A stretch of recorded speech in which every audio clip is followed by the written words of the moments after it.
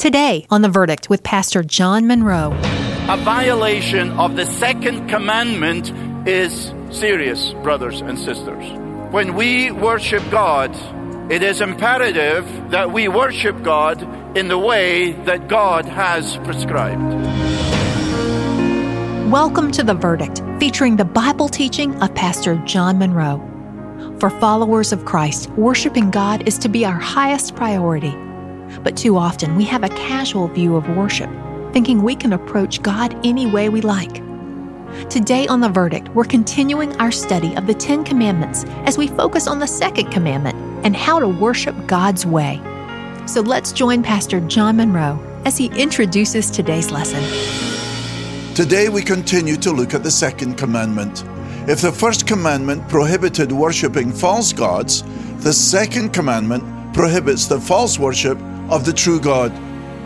Any attempt to worship God which distorts or obscures biblical truth must be rejected. There's a tendency to take the trends and fashions of our surrounding pagan culture and import them into our worship. But then our feelings or our tastes or the format of the service become the priority rather than focusing on God being glorified. Nothing should overshadow the reality of our worship of God. We are to worship God as He has instructed. He is to be the center of our worship. So today, let's look not only at false worship, but at what biblical worship means. Now let's read the second commandment. Exodus 20, verse 1. Then God spake all these words, saying, I am the Lord your God, who brought you out of the land of Egypt, out of the house of slavery. You shall have no other gods before me. Commandment number 1. Number 2, you shall not make for yourself an idol or any likeness of what is in heaven above or on the earth beneath or in the water under the earth. You shall not worship them or serve them.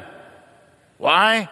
For I, the Lord your God, am a jealous God, visiting the iniquity of the fathers on the children, on the third and the fourth generations of those who hate me, but showing loving kindness to thousands, to those who love me and keep my commandments.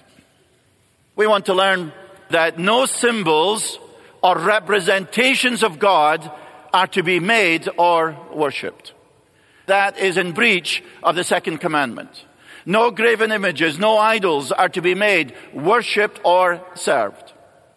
I want to suggest to you 3 reasons for not using false objects or symbols or representations of God in our worship and not bowing down to them. First, false worship distorts, obscures, and limits a true concept of God. Secondly, false worship focuses on man's imagination and creativity rather than on God's revelation. Number 3, false worship fashions God according to the surrounding culture. You say, is this serious if we breach this? Yes.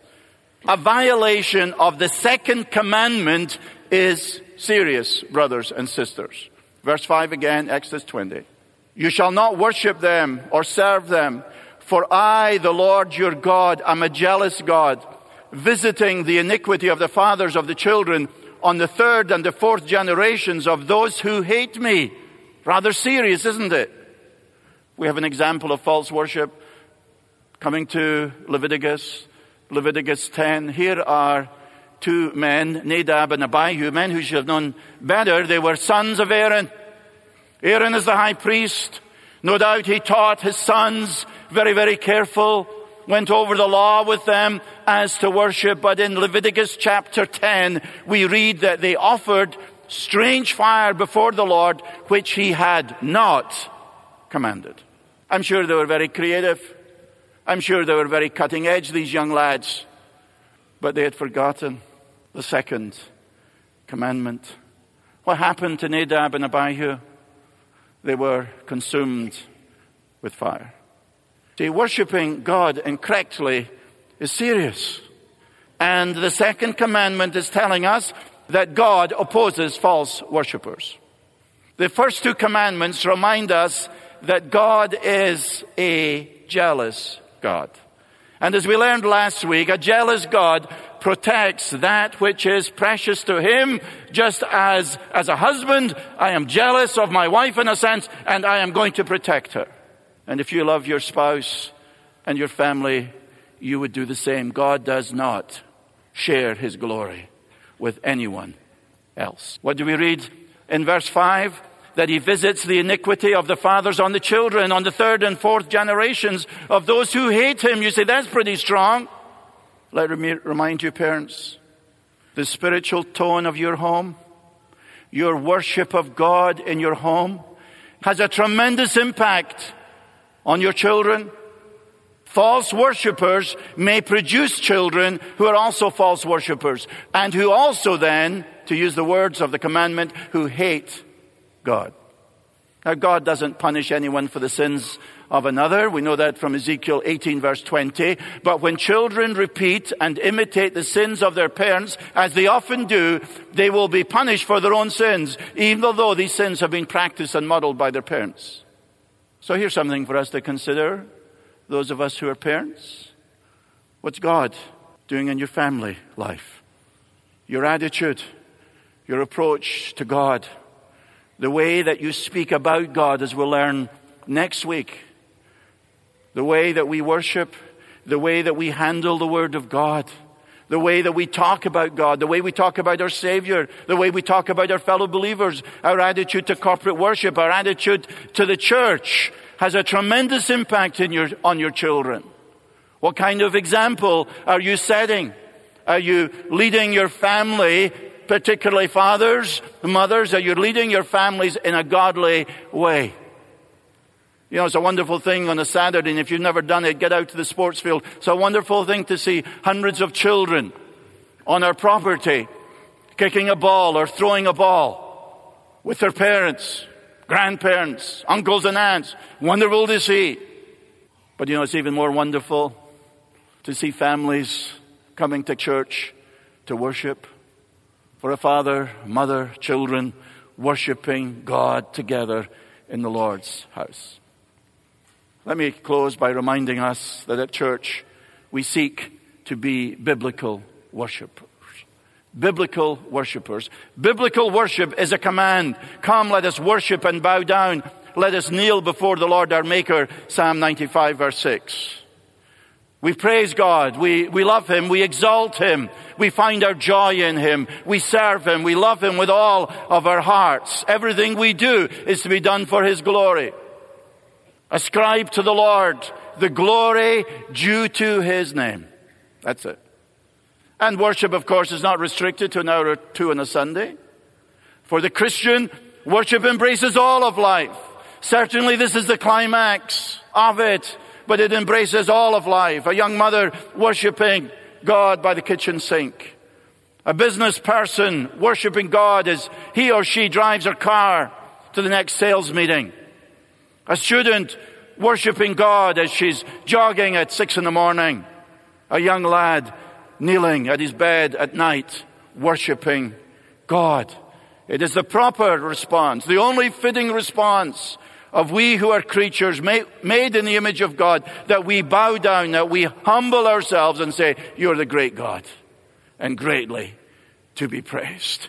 You are our Redeemer. You are our friend. You're the one who has saved me. Left to myself, I'd be eternally lost, but you took me and adopted you into your family, and I'm going to be forever with you. And in corporate worship, we reflect on the greatness of God, on his mighty and gracious acts of redemption. We rejoice that he answers our prayers, that he heals the sick. We reflect on his goodness and his grace in our lives. We cannot be silent. If we were, the very stones would cry out. Worship is a command, and biblical worship not only is a command, it is, of course, God-centered. If our music, if our preaching are not God-centered, we may enjoy them. We may leave feeling good about ourselves. We may have been entertained, but we haven't worshipped. We don't worship. We're here to reflect on our great, awesome God, to celebrate the greatness and the goodness of God. And the more we grasp that, the better worshipers we will be. John Wesley said that as we sing, we should have an eye to God in every word we sing. Well said. Biblical worship is God-centered.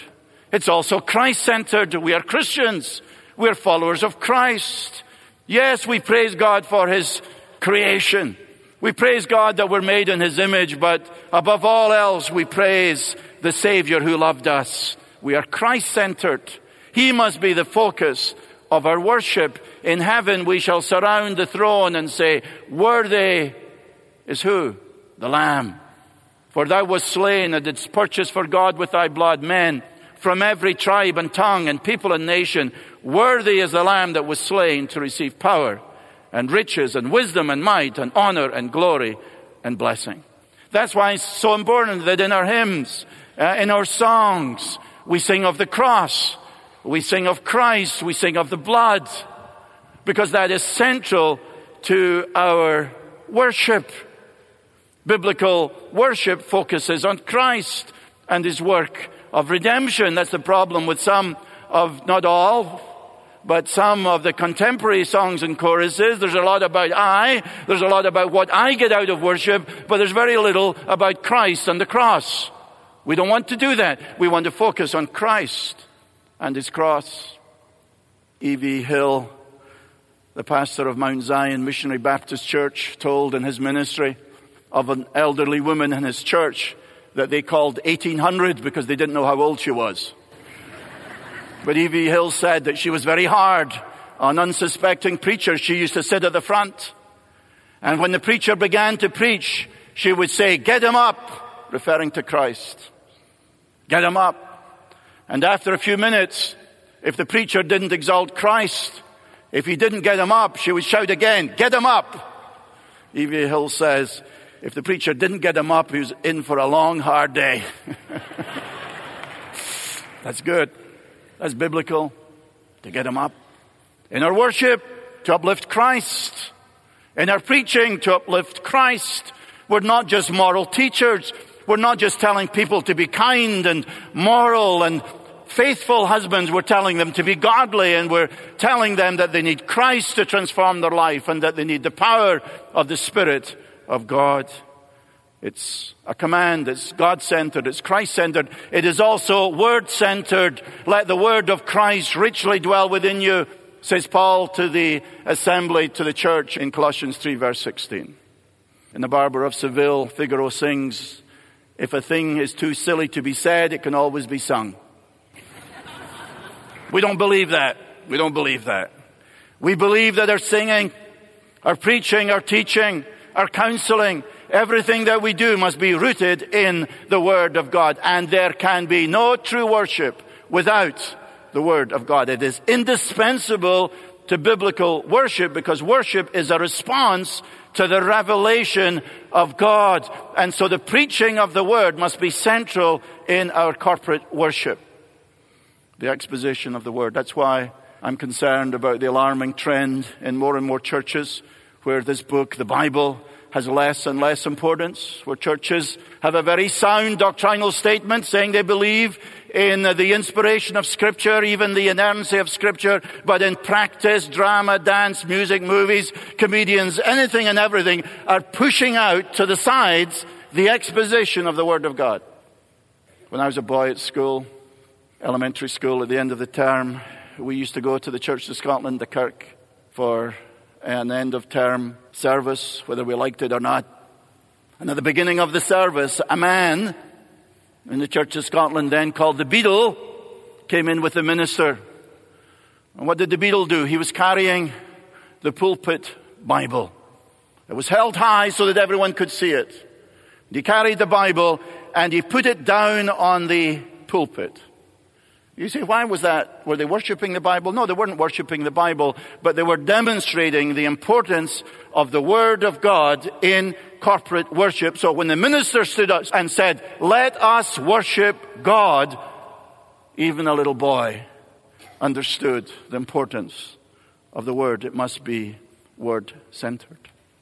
And it involves biblical worship, involves our whole being, our heads, our hearts, our will, our conscience. Head and heart are both important.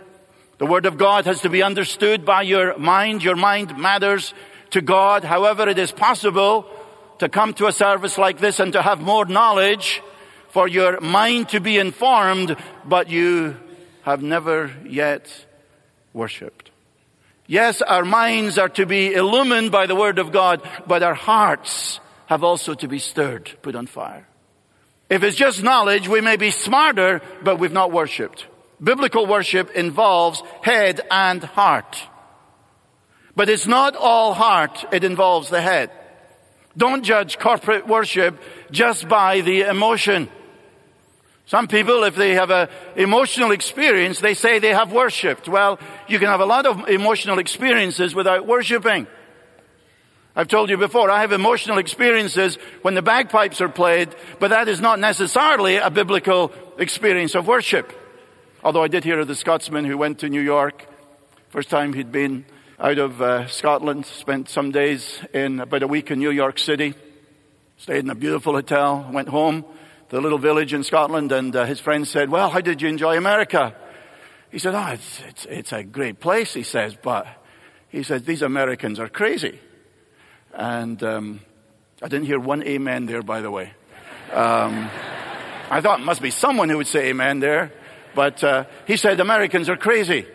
And a friend says, what do you mean? He says, well, every night, he says, about 2 or 3 in the morning, he said, in the rooms on either side of mine and in the hotel, they're shouting, making a noise, thumping on the walls. He says, dreadful, crazy people.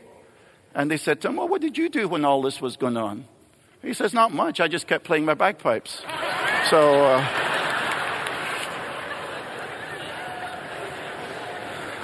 whatever you get an emotional buzz from, that's fine. That's part God has given us, even us non-musicians.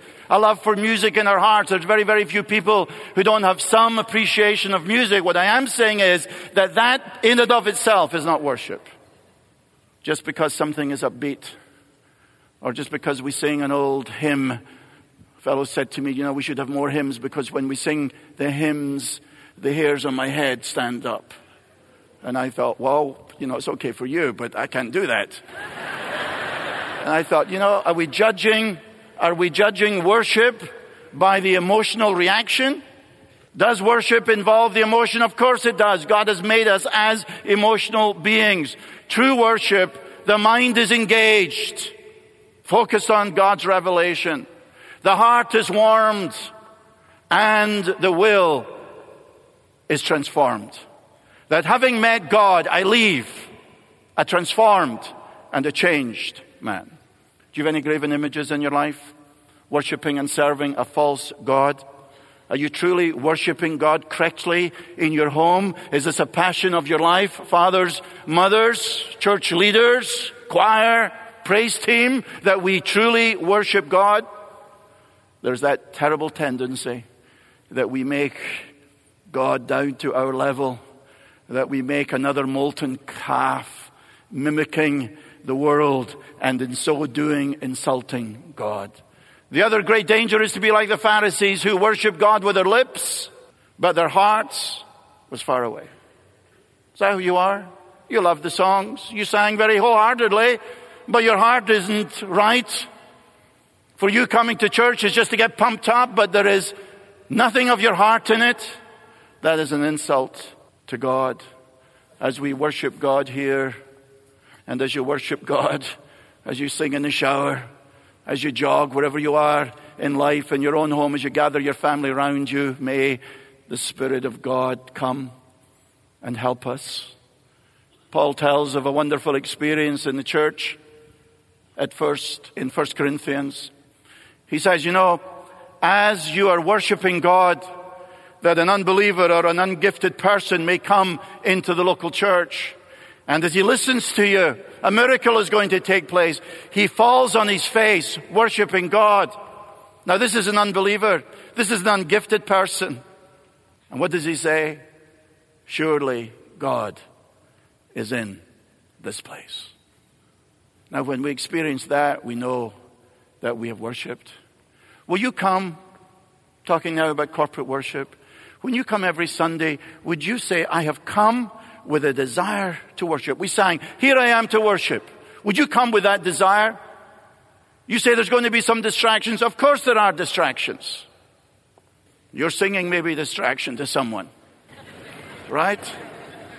You may not like a particular song. Something in the choir, some musician, something around you may distract you. There's always distractions, the sound or whatever. But can you come and say, God, help me. I have come to worship.